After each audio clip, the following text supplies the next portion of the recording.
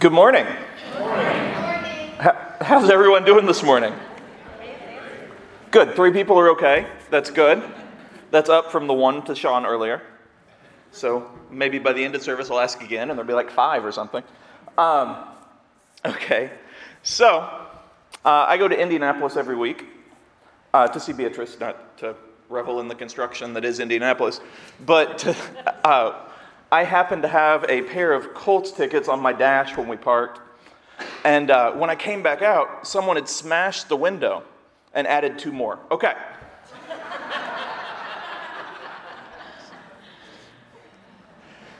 So today, we're wrapping up the Upside Down series. And this has been such an amazing series because as the bumper says, it's about the fact that we are called to be different. We are called to show that we're different. We're called to help other people be different. We're called to show love in the face of hate. We're called to show understanding in the lack of understanding. We're called to be like Jesus and to live upside down. And so I've had the amazing blessing in this series to be able to speak each week, a couple times in traditional, but each week. And so it's really been such a cool thing for me to be able to build this series as the way God gave it to me. And so as I was going through and as I went each week, I'm sure everybody here remembers each week that I talked, but as I went through each week, I was like, how do I want to end this? Like, what is the possible thing? And so I just kept coming back to this phrase, the end is the beginning. And I kept coming back to that. And so today I'm going to talk a little bit about heaven, but also about what that means for us now, what it means for us to be upside down, what it means for us in this life that we have. So I'm going to go to Matthew chapter 6, verses 19 through 21. Don't store up treasures here on earth, where moths eat them and rust destroys them, and where thieves break in and steal. Store your treasures in heaven, where moths and rust cannot destroy, and thieves do not break in and steal. Wherever your treasure is, there the desires of your heart will also be. So the ancient Greek for this actually says, don't treasure for yourself treasures here on earth. Don't treasure. And it talks about our heart. And Jesus says, wherever your treasure is, that's where your heart is. Where your focus is, that's where your heart is. Where your eyes go, where your mind goes, where your heart goes, that's where your heart is. Now, treasures and the things that we have, possessions, all the stuff that we talk about, all this stuff that we have, all the stuff that we do, that's not bad on its own. Like, there's nothing wrong with it. And as I've said before, Jesus wants us to have a life here. But it can't come first, and it can't be the entirety of the focus. It can't be everything that our heart is about. And we think as we read this, well, he's telling us to worship him, and that's absolutely true. But again and again and again, everything that he says is also for us to have a better life. Because think about this.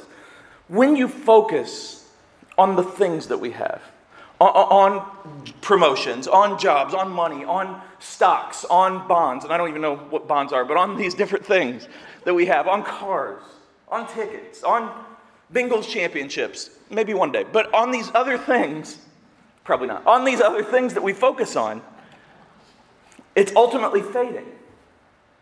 And it leads to a life of frustration, and it always changes too. If you look up on the internet, you can find all these different studies every few years where it's like, what does the American dream mean? And how much money do you need? And so like people in a certain income bracket will say, well, I need this much. And people in a higher income bracket will say, I need this much. Well, over time that changes because the line changes, because the world is constantly changing the goal line, changing where we're going, changing what it's supposed to be. And so to focus on that, to focus on the treasures here, that leads to frustration. And it leads to anger, and it leads to hurt, and it leads to emptiness, and it leads to just this fleeting feeling of, I can never have enough, I can never be enough, I can never do enough. One of the things I talk about a lot is identity, and it's very similar to that. Because whatever you put your identity in, anything other than Christ, it changes. If you're a parent, well, when the kid leaves out of the house, sure, you're still the parent, but it's very different.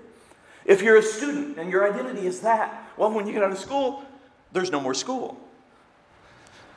If you're an athlete, and we see this with professional athletes sometimes, and you build your identity around that, it can be so hard to let it go.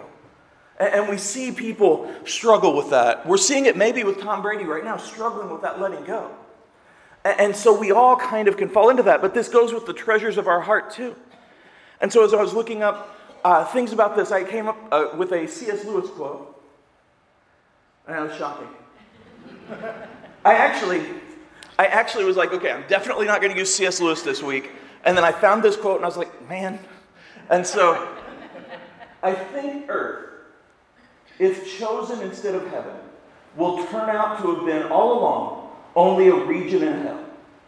And earth, if put second to heaven, to have been from the beginning a part of heaven itself. So somewhat, that is about perspective. It's a little bit, it says, if earth is all you care about, then as you go about your life, you're going to find, well, that was just the pathway to hell. And we've heard those quotes before. But if earth is second, and it's just something that you're in, then boom, that's heaven. But it's not just about perspective.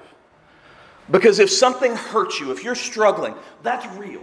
And so it's not a thing like, hey, just smile and look at the bright side.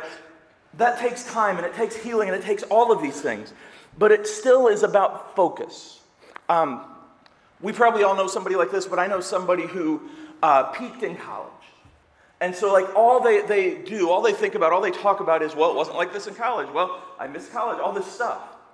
And I noticed that life kind of gets away from them. And like they just keep going back to, I wish it were like this, I wish it were like this, I wish it were like this. And sometimes we can get caught up in like that. Looking at the good old days, looking at the times where we felt happiest, looking at the times where maybe we were more popular or taller, I guess, or thinner, or whatever it is that we look back to. I was never any of those things. But it's looking back. And our focus is on looking back. Our focus is on that. Our focus is on just earth and everything there. And when our focus is on earth, we always need more. We always need more. We look at people like the CEOs, the rich people, the richest people. They're always trying to get more money because they always want more. And we're like, everybody here is like, man, if I just had one game check from like Joe Burrow, I'd be set for life. But you hear some of the athletes say, well, you know, I gotta meet my standard of living and all this stuff. And we all kind of fall into that. We all think, if I just had this, if I just could get this, if I just could make it to here. But then we do.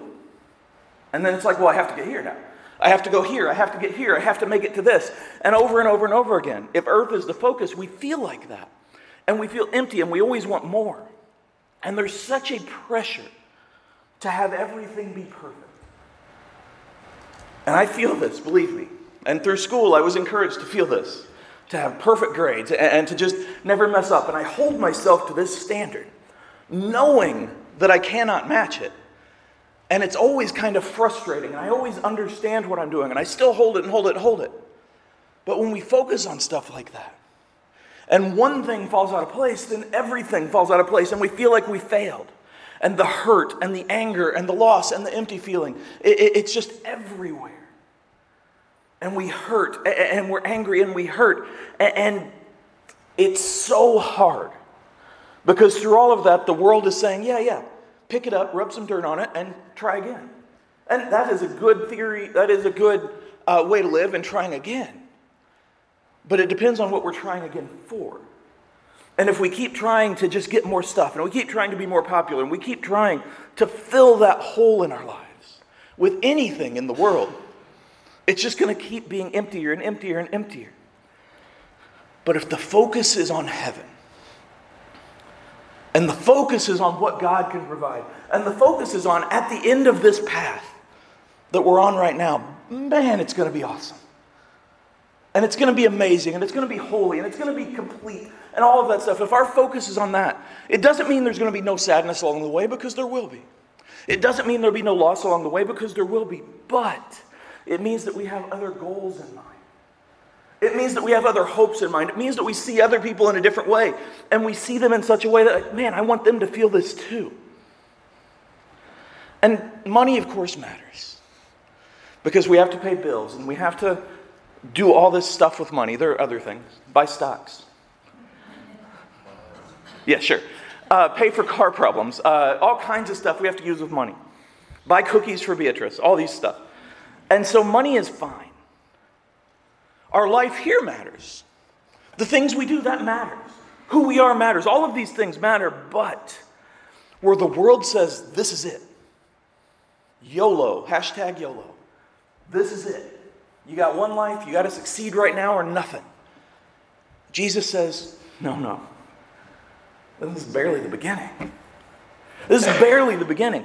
And if you think of this podium here as a timeline, like an eternal timeline of eternity, and obviously it can't be because there's a beginning of end to this podium. Our existence, and I don't just mean I mean humanity's existence, is like barely a blip here. Because eternity is beyond anything we can comprehend. But if we focus on Him, and we focus on that promise of eternity, that means everything we face right now, everything we feel right now, all of the hurt that we go through, that is fleeting too. And so we have an eternity of completion, an eternity of happiness, an eternity of love.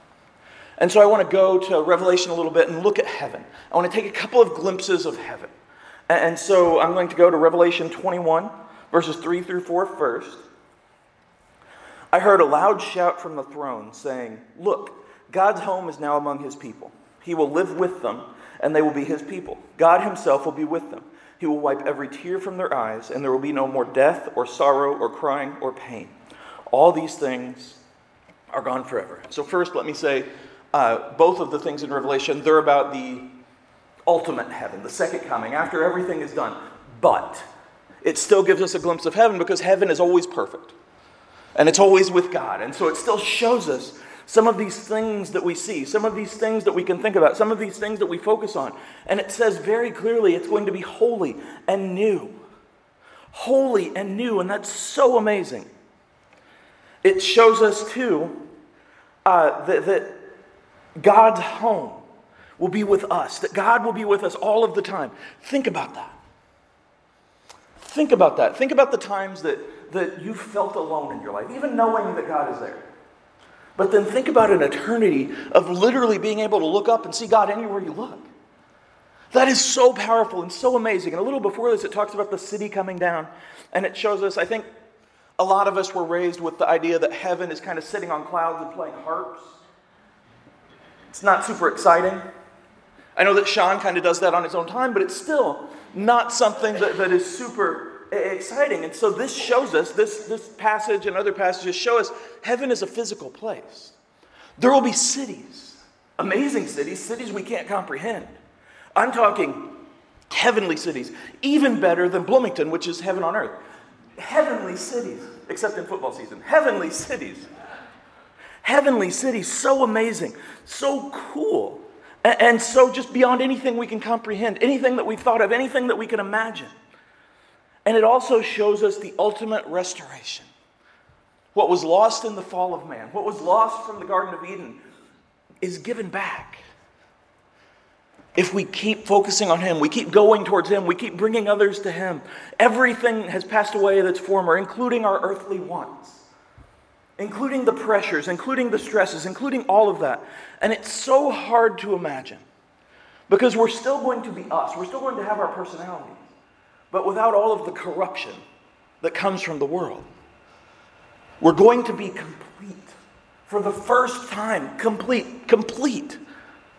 I'm talking like no wants, no desires, nothing. We're just completely there. We're everything we were meant to be.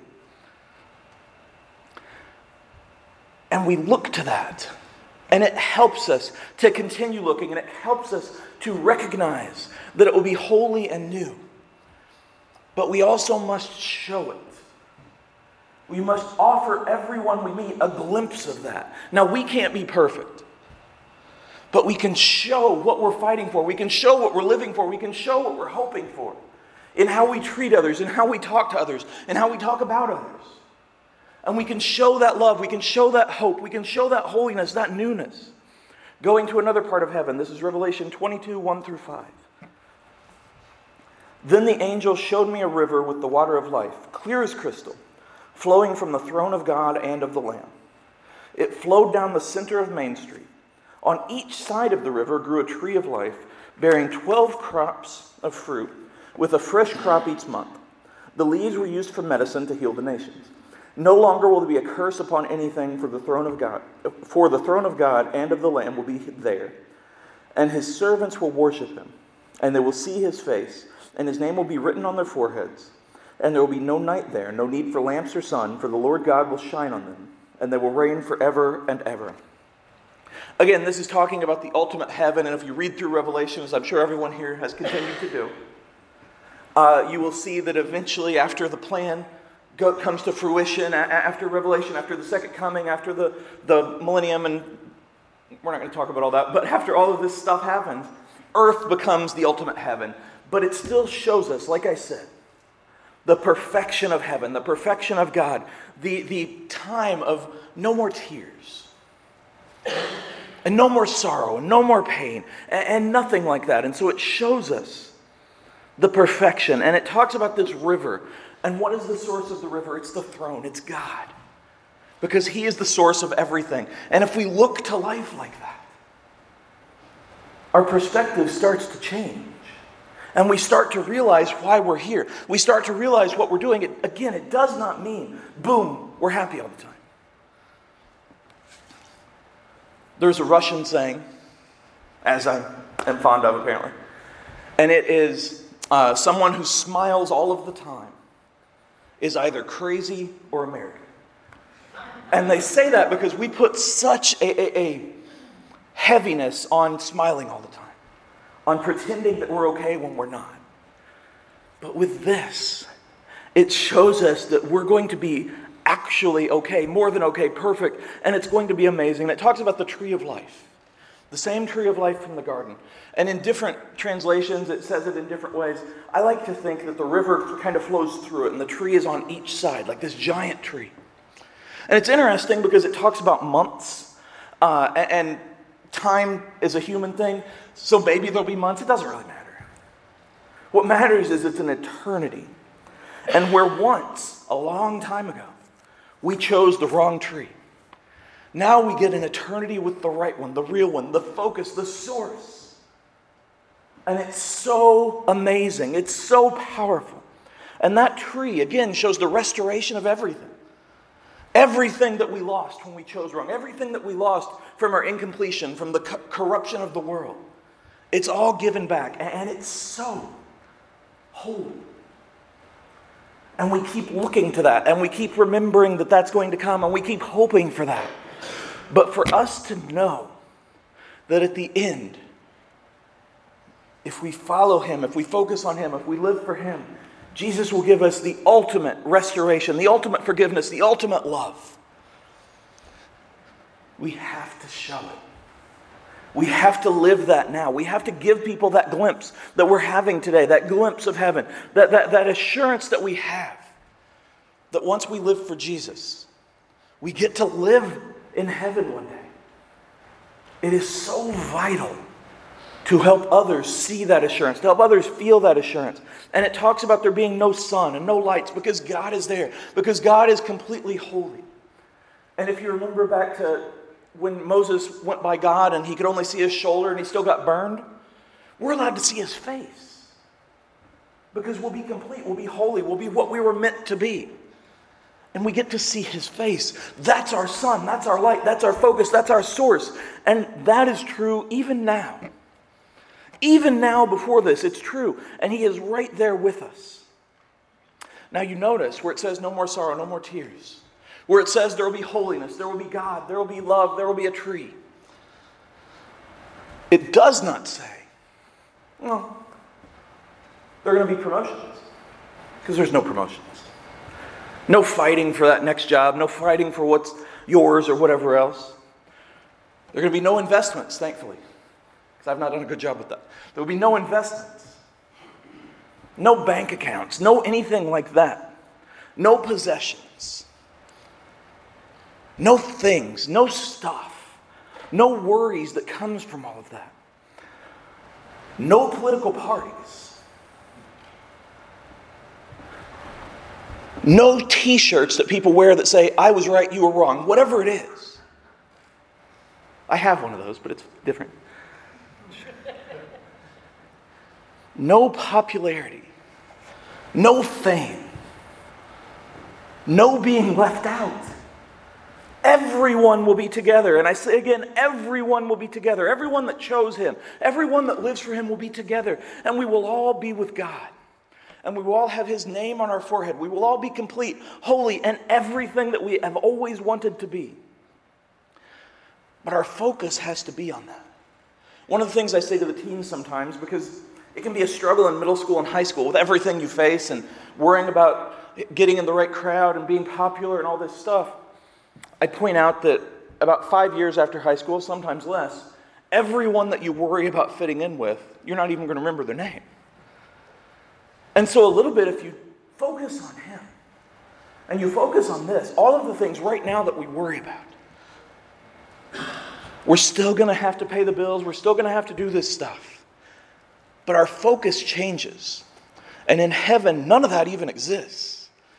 And that is so just perfect. It's everything. It's complete. It's the ultimate reward. And it can be hard to wait.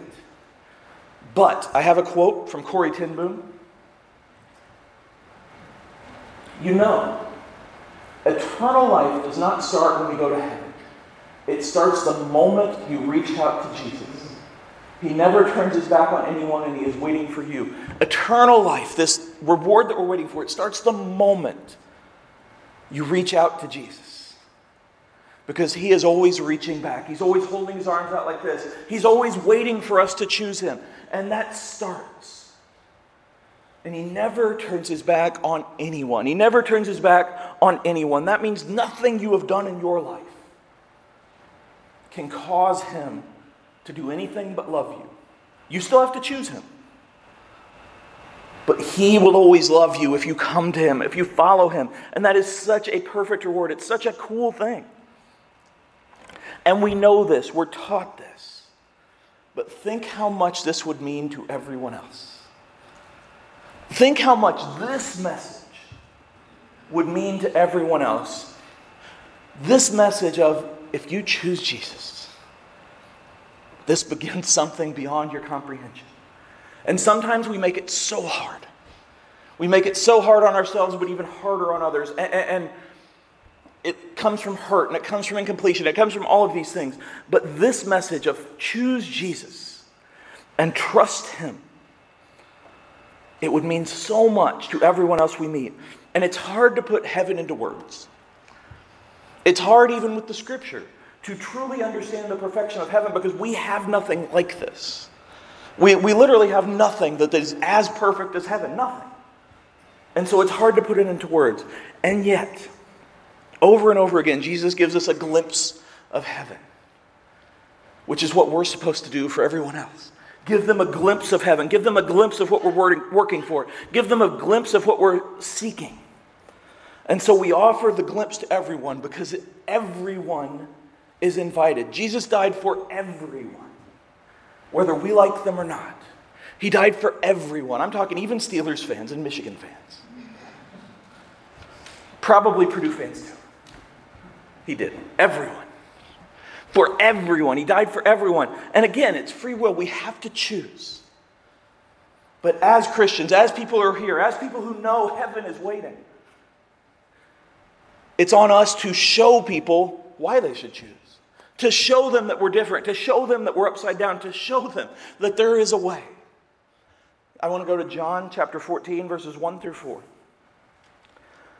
Don't let your hearts be troubled. Trust in God and trust also in me. There is more than enough room in my Father's home. If this were not so, would I have told you that I am going to prepare a place for you? When everything is ready, I will come and get you, so that you will always be with me where I am, and you know the way to where I am going. He says there is room for everyone. There is room for everyone. Think about your life and think about the mistakes you've made, the bad choices you've made. When you choose him, when you ask for forgiveness, those are gone. There'll still be earthly consequences, and that happens, and unfortunately sometimes people will throw it in your face, but he won't. There is room for everyone. If we just choose him, if we just focus on him, if we just live for him. And it's such a hope, a powerful hope. And even though we have a troubled life, Jesus says right here, you can have an untroubled heart if you shift your focus. if you focus on the upside down life of Him, the upside down calling of Him, a new focus, a new goal. And he mentions mansions. Everyone having mansions. And again, everyone together. And everyone equal with Him. Because He is above it all. He is better than it all. And He helps us and He gives us this. He gives us this. He prepared mansions for us, even though we do not deserve it.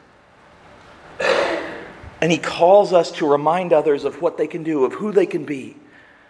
It is so vital in this world to be upside down. This is more than just making your own life better, although I promise you, if you live this way, it makes your own life better. But there are so many people whose only view of Christianity, whose only view of Jesus is of judgment and hate and anger. And it can be so hard because people will throw that at us even if we don't do it. But it makes it that much more vital for us to look at heaven and to say, okay, this is what I have to show other people. And to show them. And again, the choice is on them, but we show them. And we remind them, and we help them, and we live for Him. So now what? How do I wrap up this series? What do I have up my sleeve, which are rolled up? Like, what is the ultimate point? Well, I have one more quote, which is kind of a cheat because it's scripture too.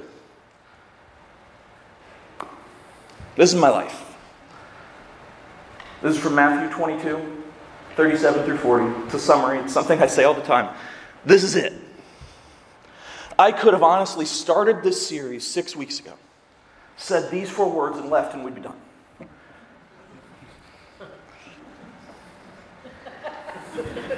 I don't like the reaction there. Okay. But this is it. Obviously, the Christian life takes a lot sometimes. But everything we do, everything we say, everything we think, everything we talk about should be through the lens of those 4 words. Love God. Give Him yourself, your focus, your heart, your hope. Give Him your respect, your admiration, your love. Everything you do should be for Him. And I love this point, and I make it every single time. The word that Jesus uses for love is agape, unconditional. He uses it for both. Which means equally important is to do the same to others. To love them. To show them who you really are. To show them what they're really going for. To show them true love. That true love really exists. And again, we still have life and we still have things. But the focus is on those 4 words. Again, sometimes we make things really hard for ourselves. And sometimes we make things really hard for other people. But if we look to Him, and we look to what is coming in the end, if we choose Him, and we live that, that's the upside down way. To love God, to love others. It does not erase the rules, as Jesus said. It encompasses them. It makes them real. It makes them true. It makes them everything we can do. We can love God. We can give Him ourselves. We can give Him everything. And make Him our focus. Make Him what we seek. Make Him what we speak. And then we can love others. We can put aside everything that clings to us. We can put aside everything that drags us down. We can put aside things. And we can show others that same love that God shows us.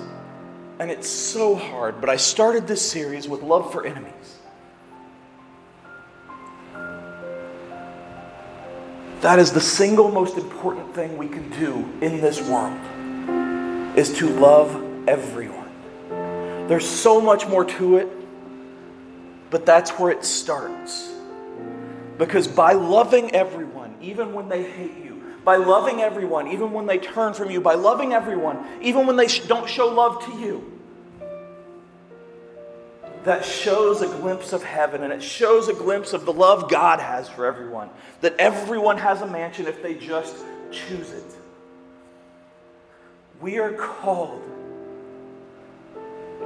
to be like Him. We are called to live upside down in a world that says, no, no, no. Everything has to fit in this box. But Jesus said, guys, I have a better way. And it is absolutely possible.